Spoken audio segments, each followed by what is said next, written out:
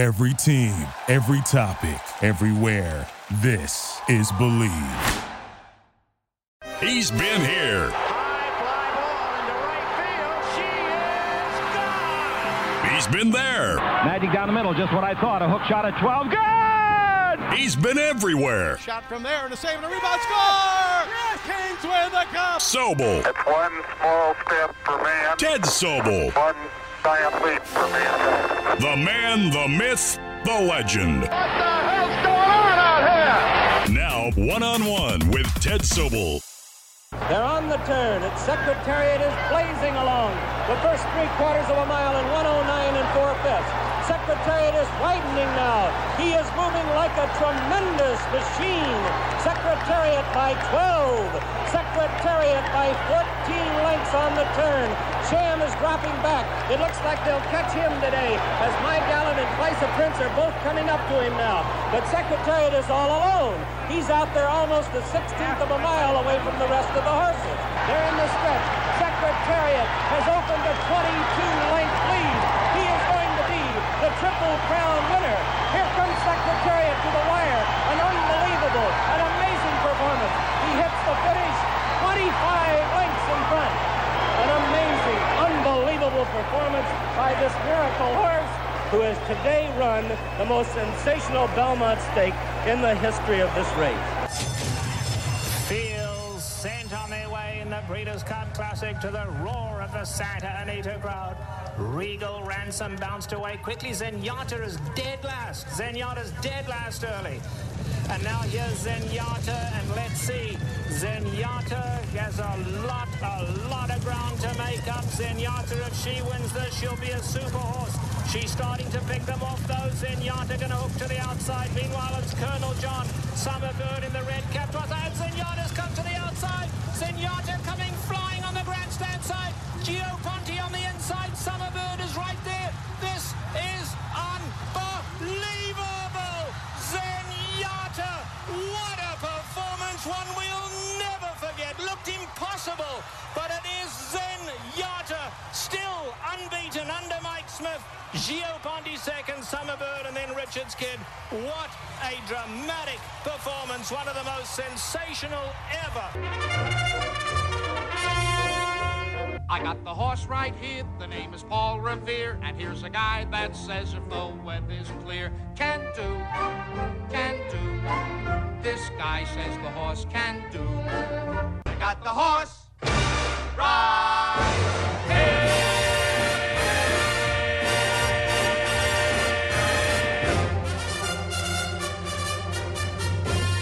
And in horse racing terms, I got you daily double right here with two very important episodes of Touching Greatness here on the Believe Podcast Network. Nothing is more serious in sports these days than what's happening at beautiful Santa Anita Racetrack in Arcadia, California. And in these back-to-back podcasts, I speak with Hall of Fame jockey Gary Stevens and longtime Los Angeles Times sports editor and columnist Bill Dwyer. And we get to the bottom of everything that's concerning the sport of racing, which has been a passion of mine for decades. Remember, the Kentucky Derby is rapidly approaching on the first Saturday in May, but it's just not a normal lead-up to racing's biggest day. And with now 23 horses who have died at the track since the opening of the winter meet in December, we need to get some answers. And I'll get you as many as I can, and we'll certainly investigate via conversation on what the heck is going on over there. Horse racing, one of the great sports in the history of this country. We need to not only keep it afloat,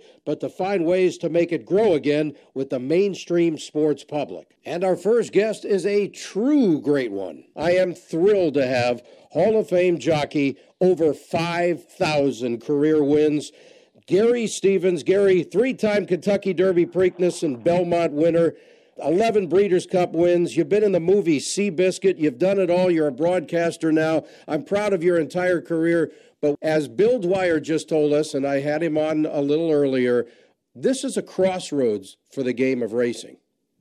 Well, it's more than a crossroads. It could mean a new start for racing in Southern California, well, all of California, because it involves all of California.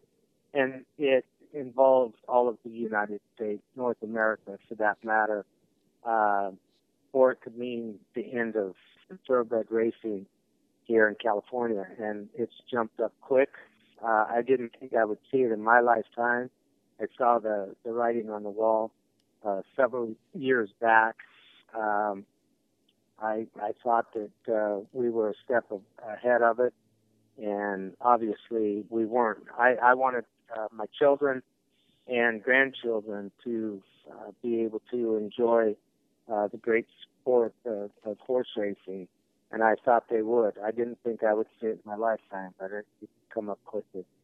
Okay, so from an experienced view, and for the fan out there or for the person who doesn't know, Gary Stevens was born in a family in horses. Your father was a trainer. You've been a jockey your entire professional life. You've done some training. You know the horses as well as anybody. In your idea, how is this different than what has happened in the past with the deaths of these horses at the track? And was it just not publicized as much? It is a different world out there. I really don't feel that it was publicized enough at the time that we saw things happening. It was kept quiet, and maybe because of the demise of the following that we as a sport, which we created ourselves by other competition in other athletic sports and other entertainment in today's world of not keeping up with the times and social media and publicizing good publicity, and really the millennials really have no idea about our sport, and we don't have the publicity that we had in from the 40s all the way through the 70s as compared to now. I mean, come on, face it, we're ranked right there with professional bowling, and they may even be a step ahead of us as far as ratings go. We're seen just a couple times a year on a national, in your house, on your television, on your radio, on your podcast, on whatever basis you choose, and that's the Triple Crown races, which start up in May. All the prep races are going on right now as we speak, and then of course the lead-up races to the Breeders' Cup, which happens. That's our second half of the year. The year is split in two: the Triple Crown races and the Breeders' Cup at the World Championships at the end of the year. Otherwise, we're in the dark. I don't know what people think that we don't race in those other times of the year, but we are a year-round sport.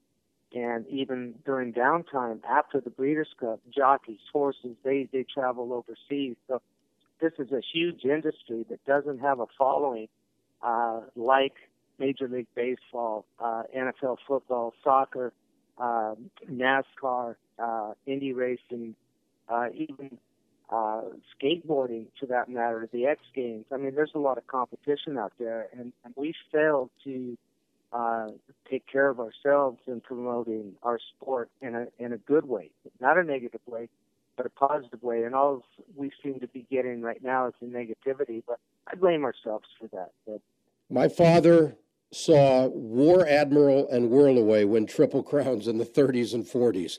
So I got a little bloodline myself in this game. I'm 10 years older than you, so I remember the days as a kid. You could go to Hollywood Park or Santa Anita on a Monday, not a weekend, but a Monday, and a Grade 1 race, and you would get 40,000 people out there.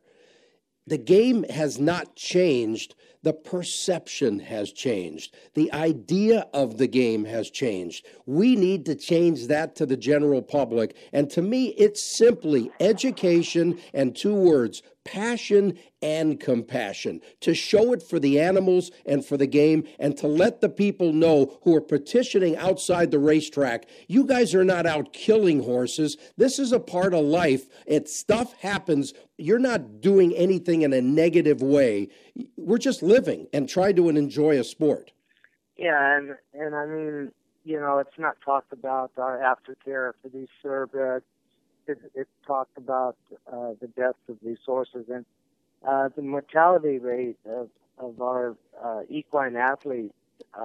They're cared for. The kings and queens are cared for, and their life expectancy is not long. The dogs, we're all animal lovers, but even the people that are protesting, the politically inclined people, whatever their reasons, who love their dogs, who love their animals. Hey, look, our dogs, we know when we get a young puppy on certain breeds, their life expectancy is only going to be so long, and we deal with it when that time comes. Now, I'm not making excuses for horses breaking down, and that's what we've got to get to the bottom of. What is causing this rash of injuries? I have my views on that, and I have my views on what can get us over that hump. And that's something I'm sure that we're going to talk about here in a few minutes. Absolutely. Let's talk about specifics.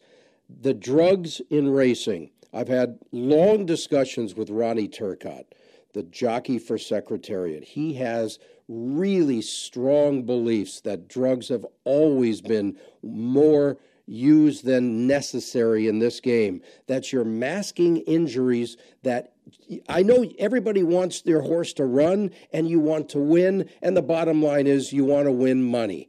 But you also have to care for the animal in its own way.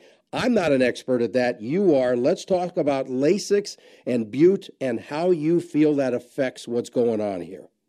Hey, look, I was president for the Jockeys Guild for approximately 7 years. Yep. And prior to my retirement and my second retirement in 2005. By the way, Gary has retired more times than most famous boxers, but go ahead, Gary. Well, what I was going to say is that we have always been advocates, the Jockeys Guild, of zero medication. Clear back when Bill Shoemaker we had these discussions back when I became a member of the Jockeys Guild in 1979 when I was an apprentice, all the way to becoming president. We have always been advocates of zero medication. Look, I just had a major surgery. I had a quadruple fusion of my cervical in January, and I got out of bed within 3 hours of this 10-hour surgery, and I couldn't feel anything. I could have ran laps. They were slowing me down, taking walking laps around my ward, and when those pain medications wore off, then I slowed down on my own.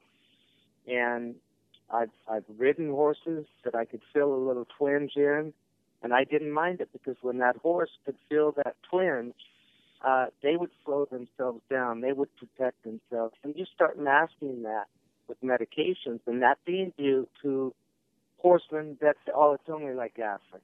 I say BS. It's not like aspirin. You're masking some pain. Yep. If that horse can't feel the pain, he can't tell me. I have to feel it. And if I don't feel it, I'm going to charge on harder. My job is to win a race. And when things feel right, when the airplane, I'm the pilot of the airplane, and when things feel right, I'm going to use full gas taking off. I'm going to cruise, and if I need to speed up to keep up with what flight people are telling me, I'm going to do it. When I'm riding races, I'm making decisions according to what I'm feeling underneath me. If I'm not feeling really what's going on in the skeletal part of the horse, mistakes are going to be made, injuries are going to happen. I've been fortunate enough to ride all over the world. The United States is the only, North America's only major racing jurisdiction that has in the past and still does allow race aid medication. They stopped that except for the use of Lasix here about 10 days ago in California. You know what? The results have been amazing to me by certain trainers that we thought were trainers that were, stepping out of bounds and perhaps taking edges. And now there's no edge to be taken, and these guys were getting better results and I'm not going to mention names, but they got better results than they were having with the medication. Wow. So my thought is we've been over-medicating for years with these horses. And I'm just, I don't know if that makes sense to you about my surgery, but it Sure. does with what these horses are feeling or not feeling. I don't mind riding a horse with a stub-toe if he feels it, because he's not going to try as hard. He's going to do what's within his or her limitations and then protect himself. That's human nature. When you're injured or you have a little tweak somewhere, man, I feel it, and I can come back and tell the trainer after the race, look, boss, he was off a little bit in his right front, and I feel it was down low. Either a foot or a shin. You've got something brewing, so you need to look for it. And that's what I was known for in the sport and the people that I rode for all these years.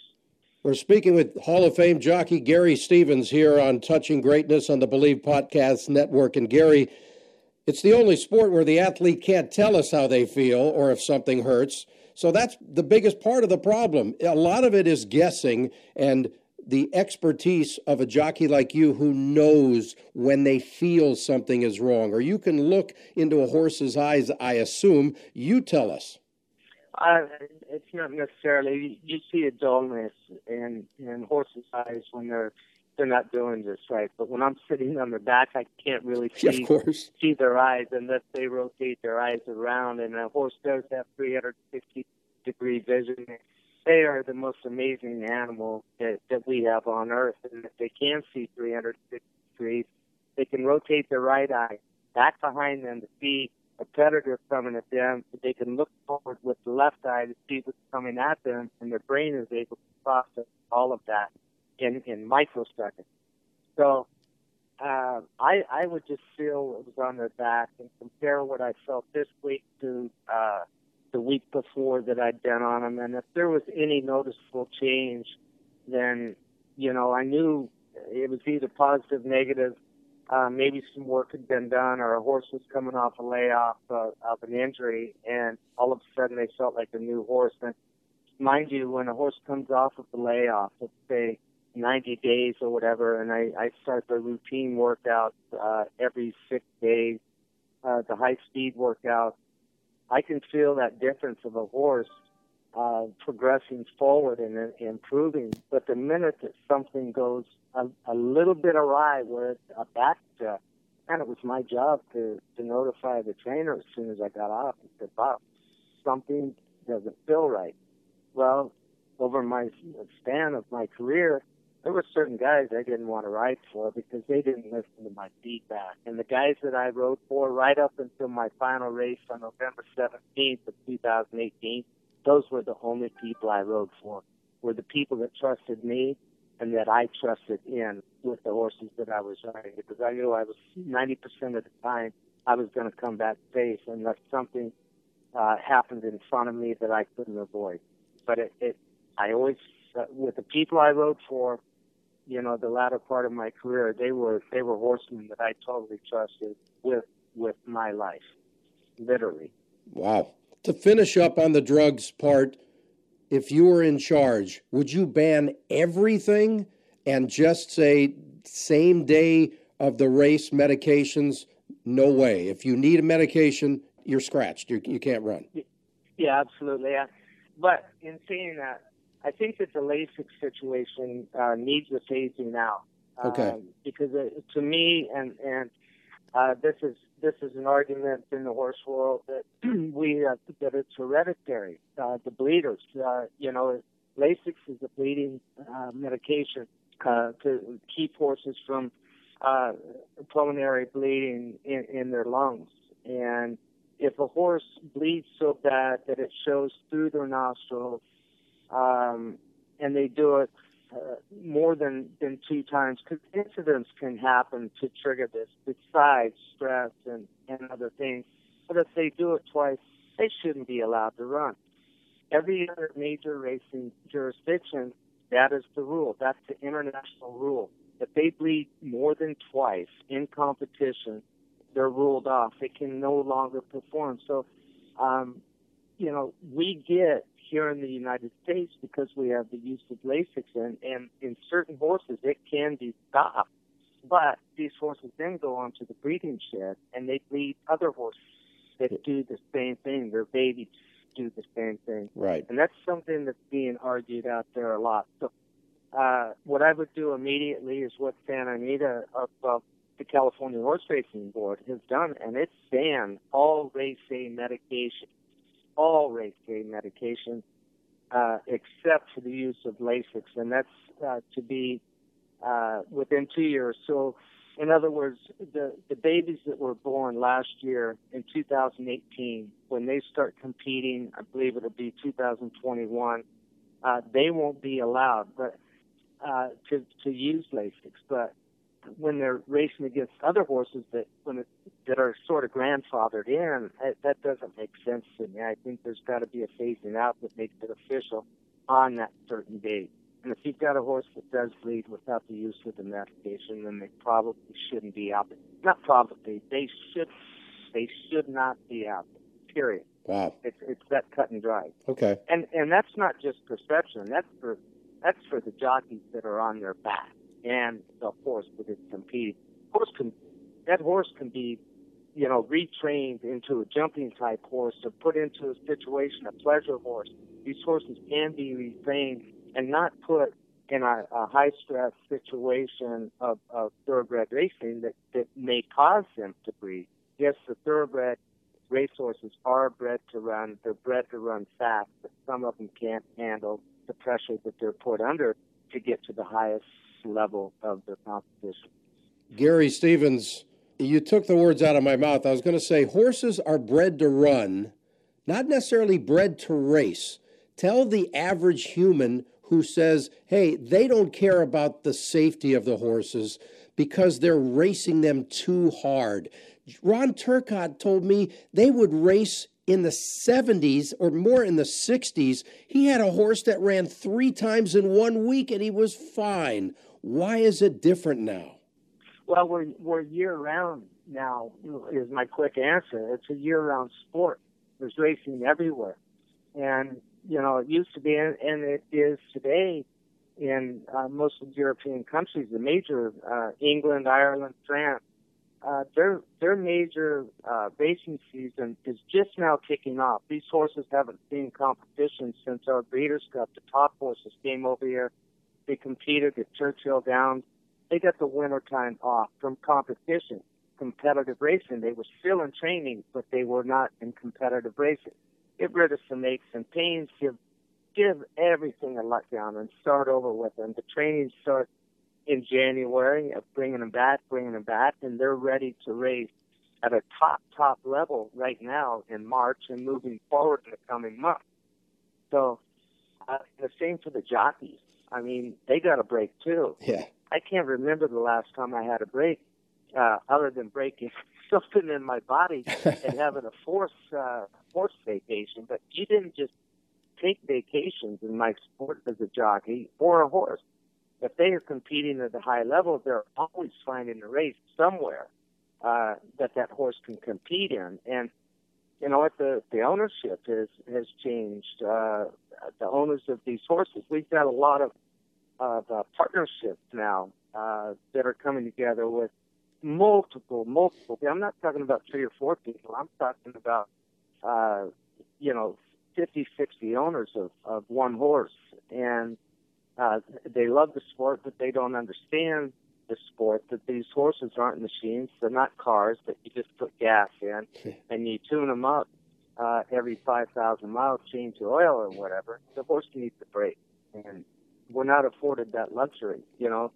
In Southern California, it's year-round. In Northern California, it's year-round. Horses used to get paid vacations. After so many races or so many months of racing, the owner knew, hey, because they were horsemen too. The breeders were horsemen, and owners bred to race their horses. We're in competition with the sales companies now and the breeding operations. Now, there's a lot of money exchanging hands at this time of the year with the 2-year-olds coming up in training. Horses multi-million-dollar horses being sold. Just last week, there was a horse sold for $3.2 million. It's never raced before. And it's got multiple owners. So, in saying that, you've got this highly bred horse, a blue blood, that is supposed to be the next champion. And, you know, he or she is going to be trained hard to get to that point of where they need to be. So I think a lot of people need to take a look in the mirror at the injuries that are happening right now and at our sport in general, and move forward to the International Horse Racing Association. Interesting. By the way, I'm going to keep using the word perception, because I think the average perception out there, we're talking about equipment now, whips, is that, hey, that's being cruel to the animal. How could you hit the horse so many times in the stretch, blah, blah, blah. You're the one who knows. Tell us what it's about and how that affects the race, and should it be banned? No, it shouldn't be banned. If they do, they are looking for more accidents, more problems. And look, the people that are calling for this, political groups, as I've said before, that are well connected with government, and there's a huge following. They don't care about the actual welfare of the horse. They're animal lovers. That a lot of them think that milking a cow is brutal. Well, it's not. I'm going to quote a good friend of mine, Nick Block. I listened to a quote interview with him last night about the same topic. And look, it's the sport of thoroughbred horse racing. You know, I'll compare it to, I probably shouldn't, but I'll compare it to football.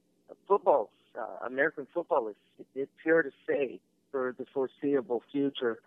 You know, it's a brutal game. We are not a brutal game. So the people that say that whips shouldn't be used probably hate horse racing. If they think whips are abusive, they damn sure think that thoroughbred horse racing is abusive. And they want to see the damnation and the end of thoroughbred horse racing.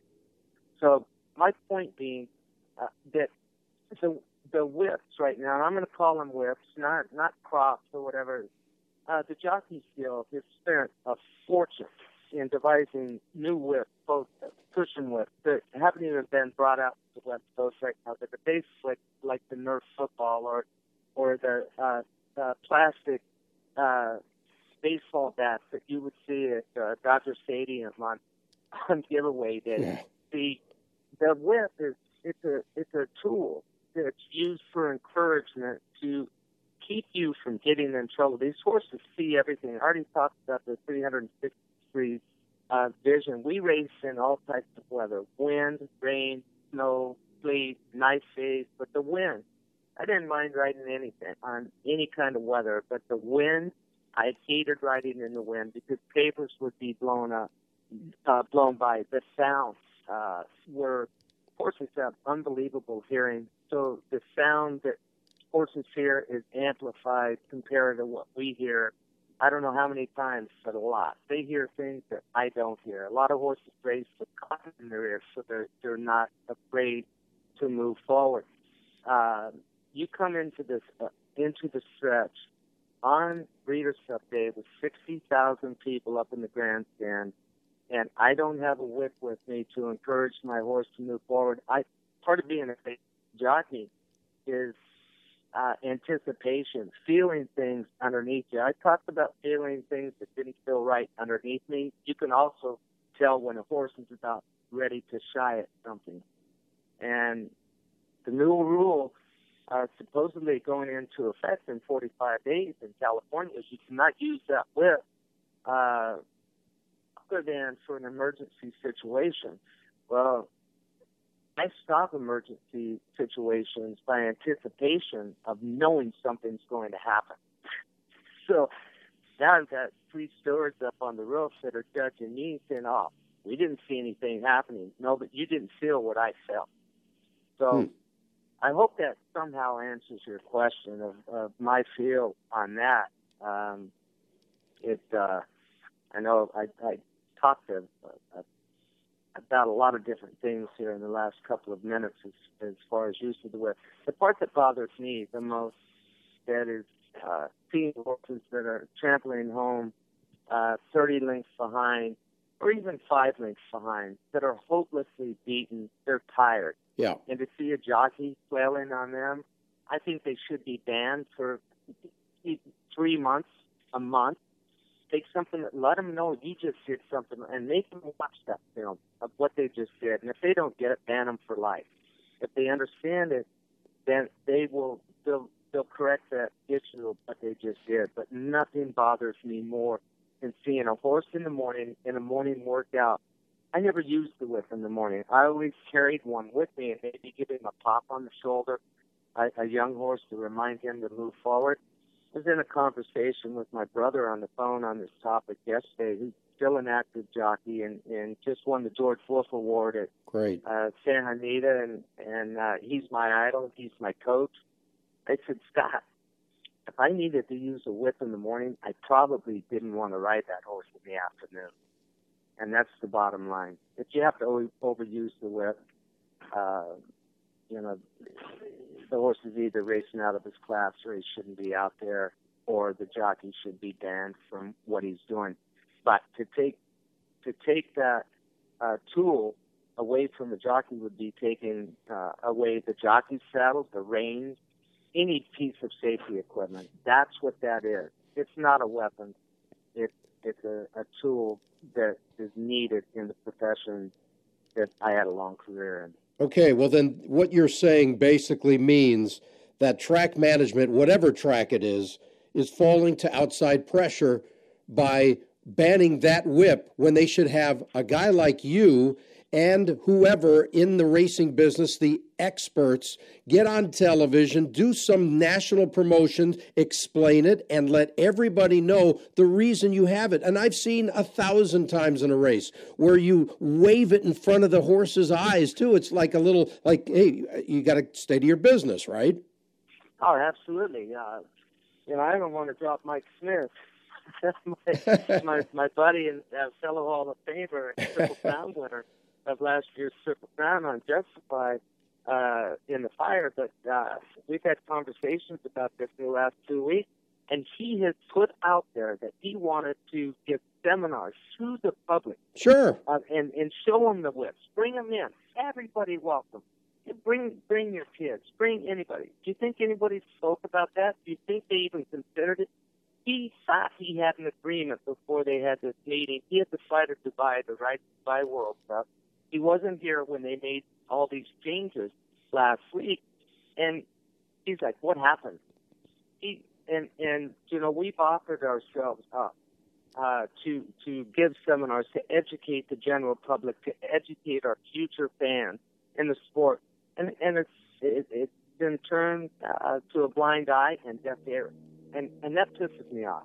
It's pissing me off right now, and that there's no excuse for that. And if your game wants its faster demise, that's the way to do it. You can't hide behind what's happened. You have to just embrace the sport and let people know what the truths are. Hey, look, Ted, here's the truth. These horses at Santa Anita, the 23, God rest their souls, fatalities, didn't happen because of medication on a particular day, and they damn sure didn't happen by whip. We were overdone with weather. Santa Anita has not taken responsibility for half a track and racing on field track that I considered unsafe for the past 15 years. Everybody who knows about horse racing knows about my knee problem. I have one prosthetic knee, but I got to where I would not ride on field race because I couldn't walk for 5 days after. Wow. And nobody has talked about it. Well, if I'm feeling it, it's going through the horse into me. So what's it doing to the horse? Look where we're at right now. Cancel the races. If they've got to field the track to run 9 races on a Thursday or even on a Saturday where there's high-stake money involved, you know what? It's a snow day back east for the kids at school. We're not racing today. We probably would have lost 10 days already because of field track, but we wouldn't be talking about the suspension or possible closure of racing in California. But aren't you amongst the people that would agree that the track's management has changed the surfaces throughout the years for safety purposes, but maybe it just is not something that's been to your satisfaction and should just go back to natural dirt? Well, it is natural dirt right now, but there's so many different types. My feeling, we've got too scientific.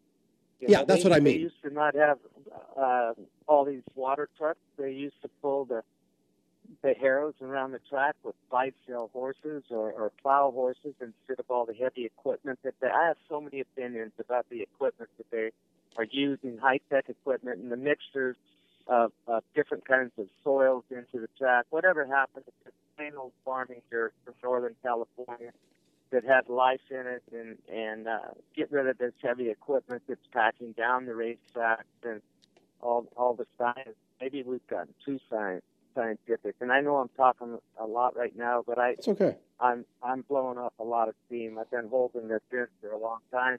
My opinion's been heard from few, very few. It hasn't even been asked. That's crazy. Here over the past 2 months while this has been brewing. It's been brewing longer than 2 months. I can tell you that right now. Sure. I think Santa Anita, they are trying to do the right thing by the horses at this point. Quit worrying about the handle and the number of horses that are running and how often they're running. If they're not running for a reason. And that's the trainer's job, is to decide when they are going to run. Not the racing office, not management. They've approved these horses to be on the backside. If they're not running for a reason.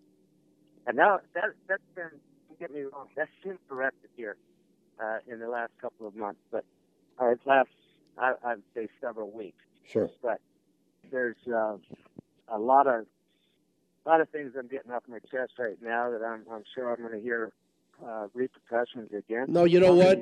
If you hear, Gary, truthfully, if you hear repercussions about anything you said just now, then whoever is giving you those repercussions needs to be talked to, because they don't understand more than you do. I mean, your life is on the line literally every time you mount a horse. So your safety is just as important as the horses, and so you're out for the betterment of all of it. Absolutely. I want to see the sport survive. It's a great sport and the most intelligent, beautiful animal that God put on this earth. That's my feeling. I'm out there every morning.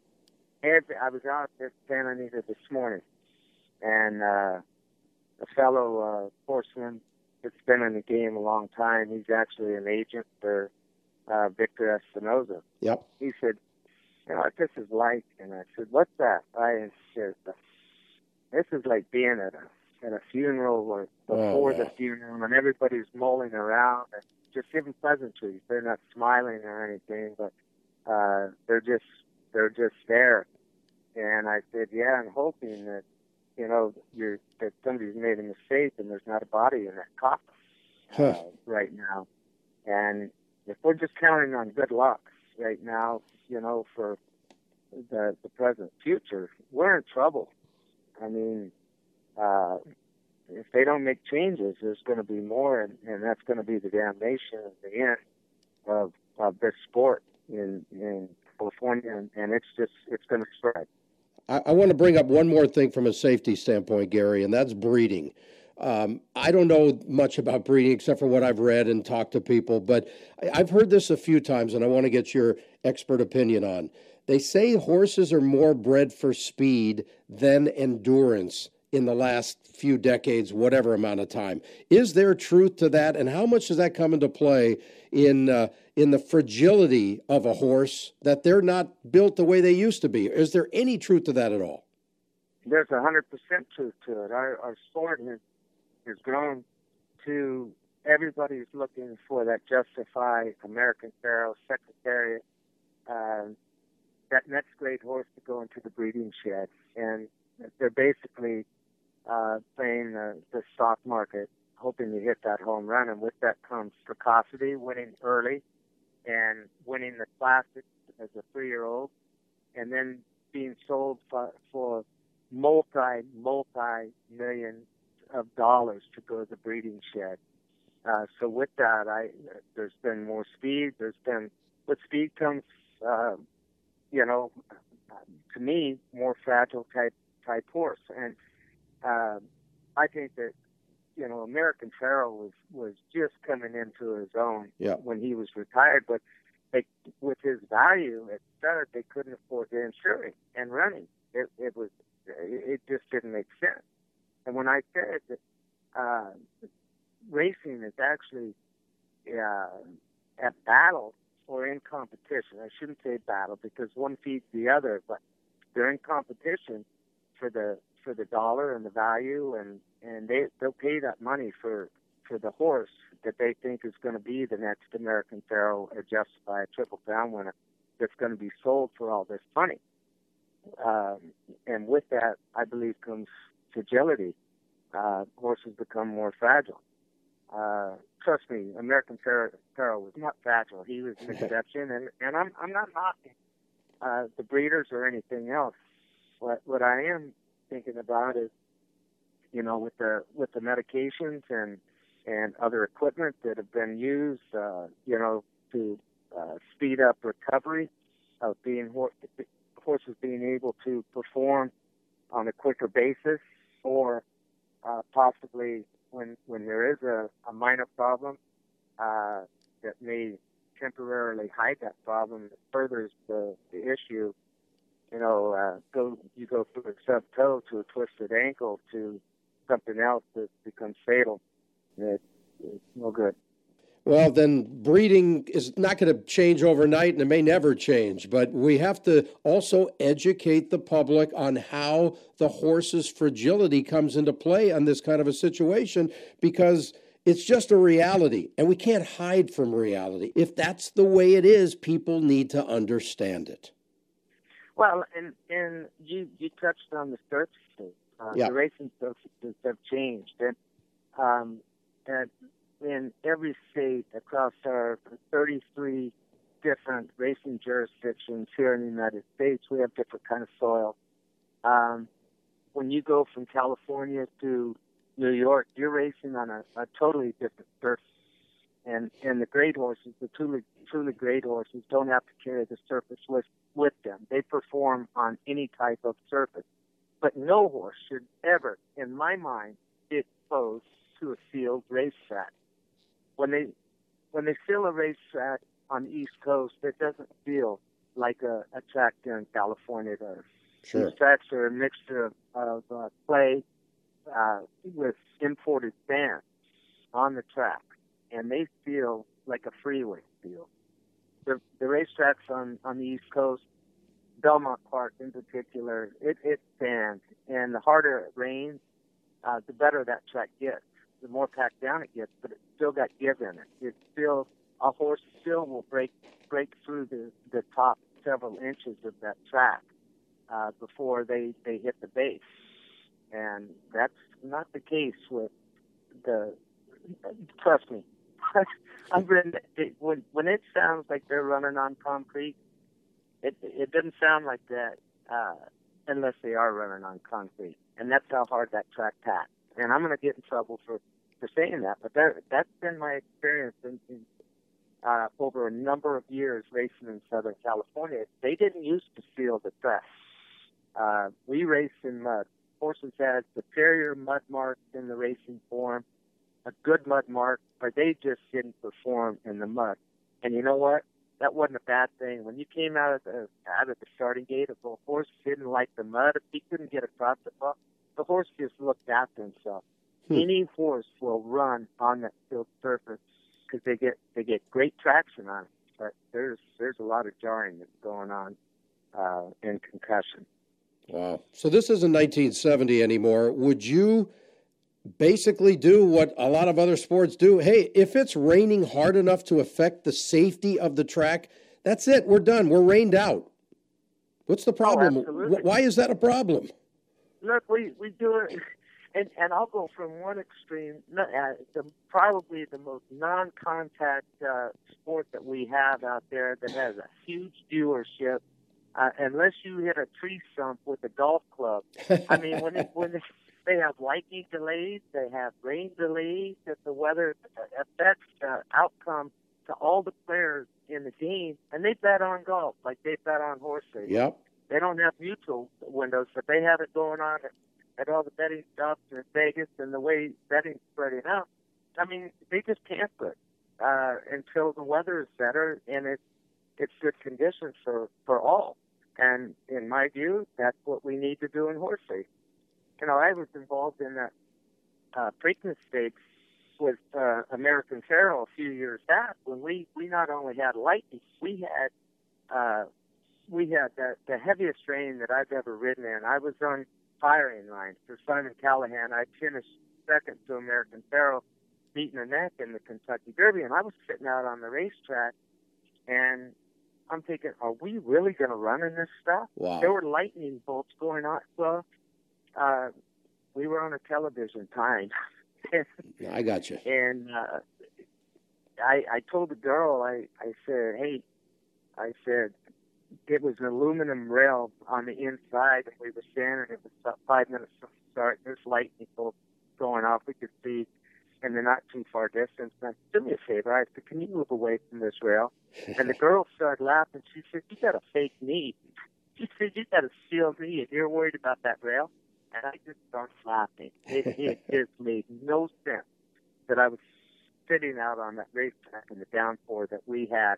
So those are things that I think need to really be looked at, that we just take for granted, and the general public takes for granted. It's such a simple answer. It just is. It's just using logic. And now you're using logic with public perception. You're doing it for safety purposes. That's it.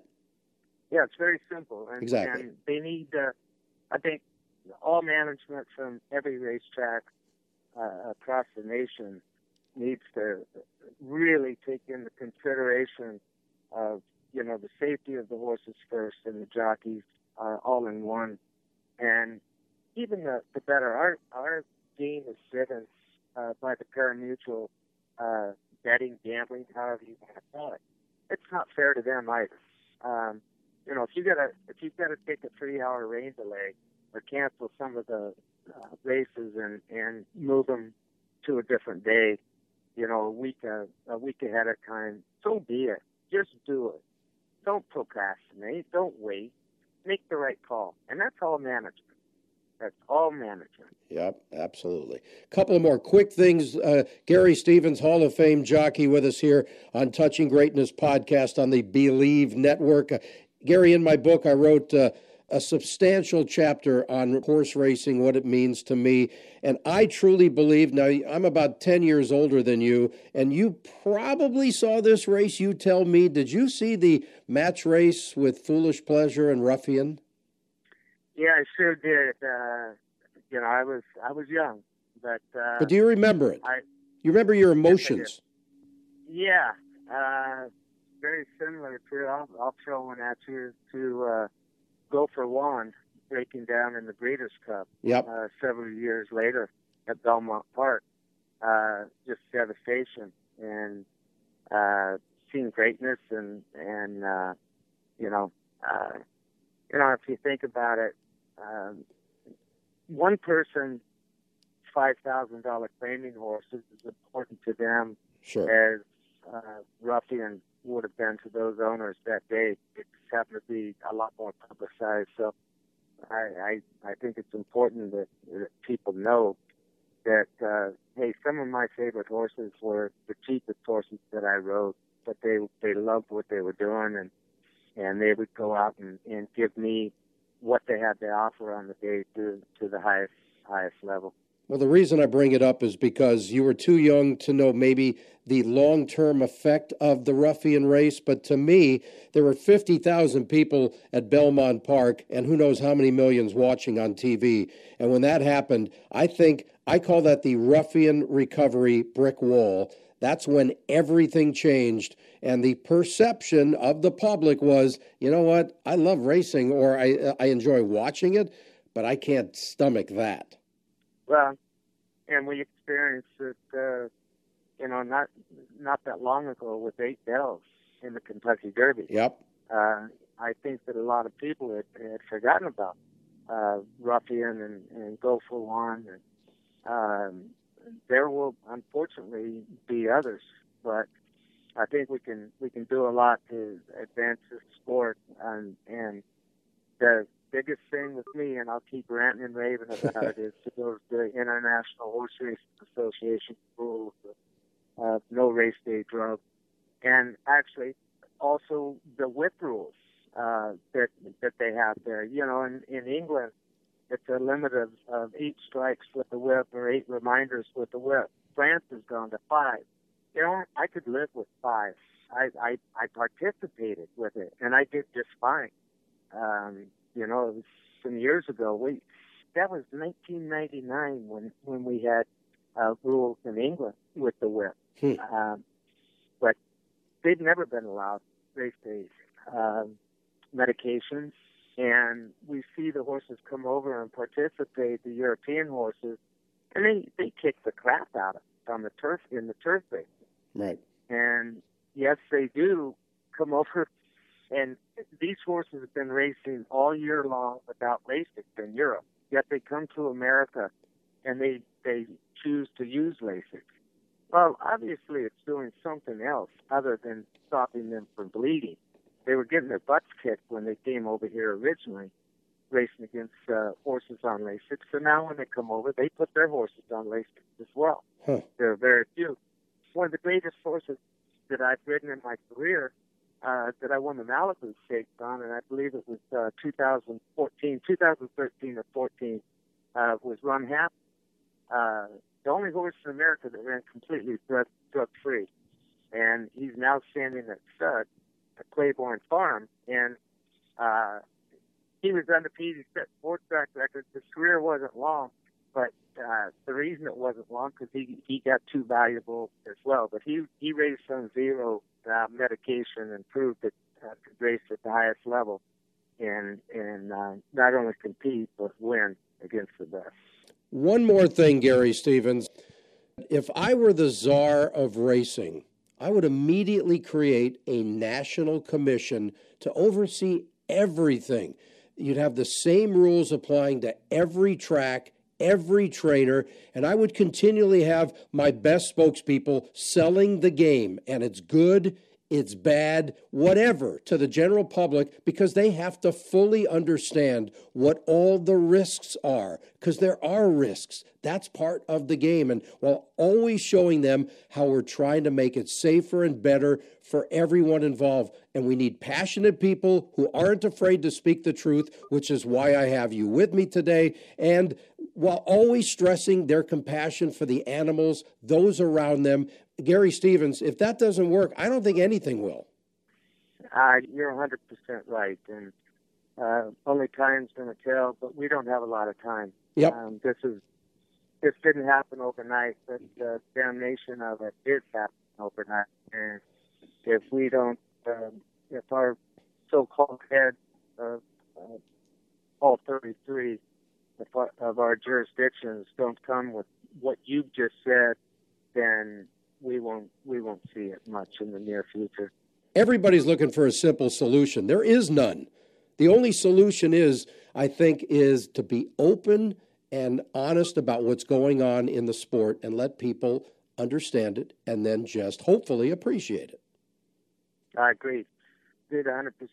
I talked my views on medications, use of the whip, and the need for nationalization of acquiring the International Horse Racing Association's rules.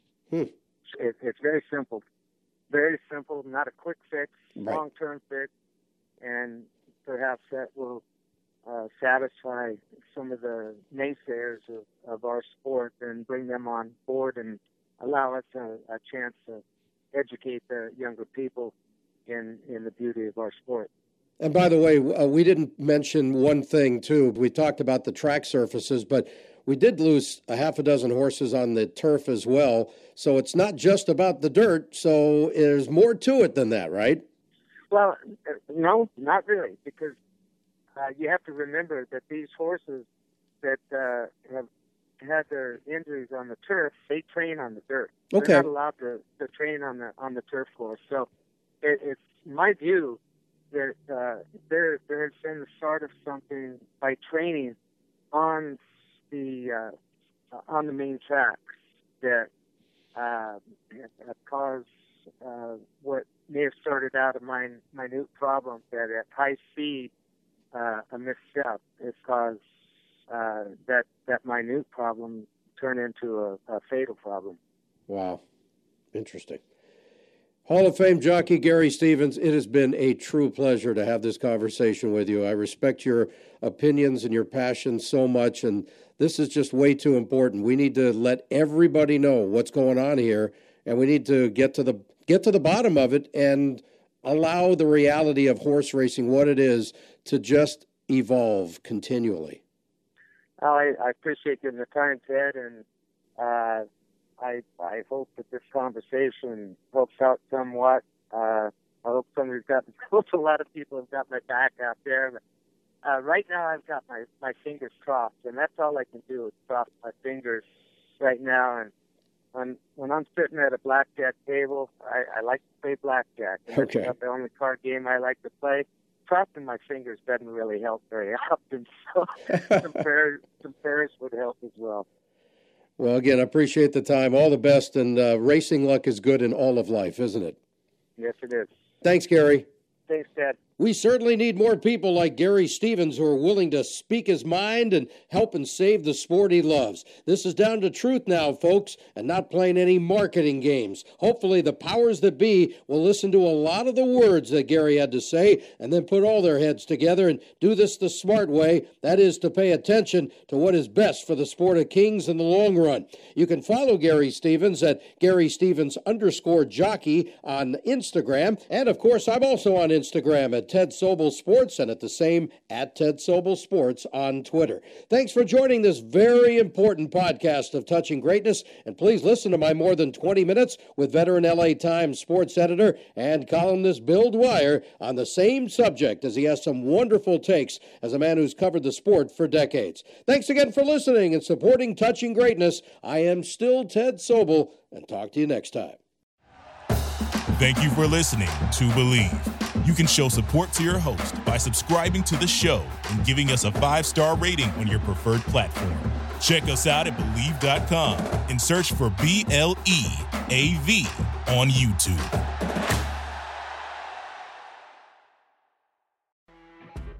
You know when you're listening to a true crime story that has an unbelievable plot twist that makes you stop in your tracks? That's what our podcast, People Are the Worst, brings you with each episode. I'm Rachel. And I'm Rebecca. We're identical twins who love true crime cases that make you say, didn't see that coming, and we hate the people responsible for them. Listen to People Are the Worst now on Apple, Spotify, or wherever you get your podcasts.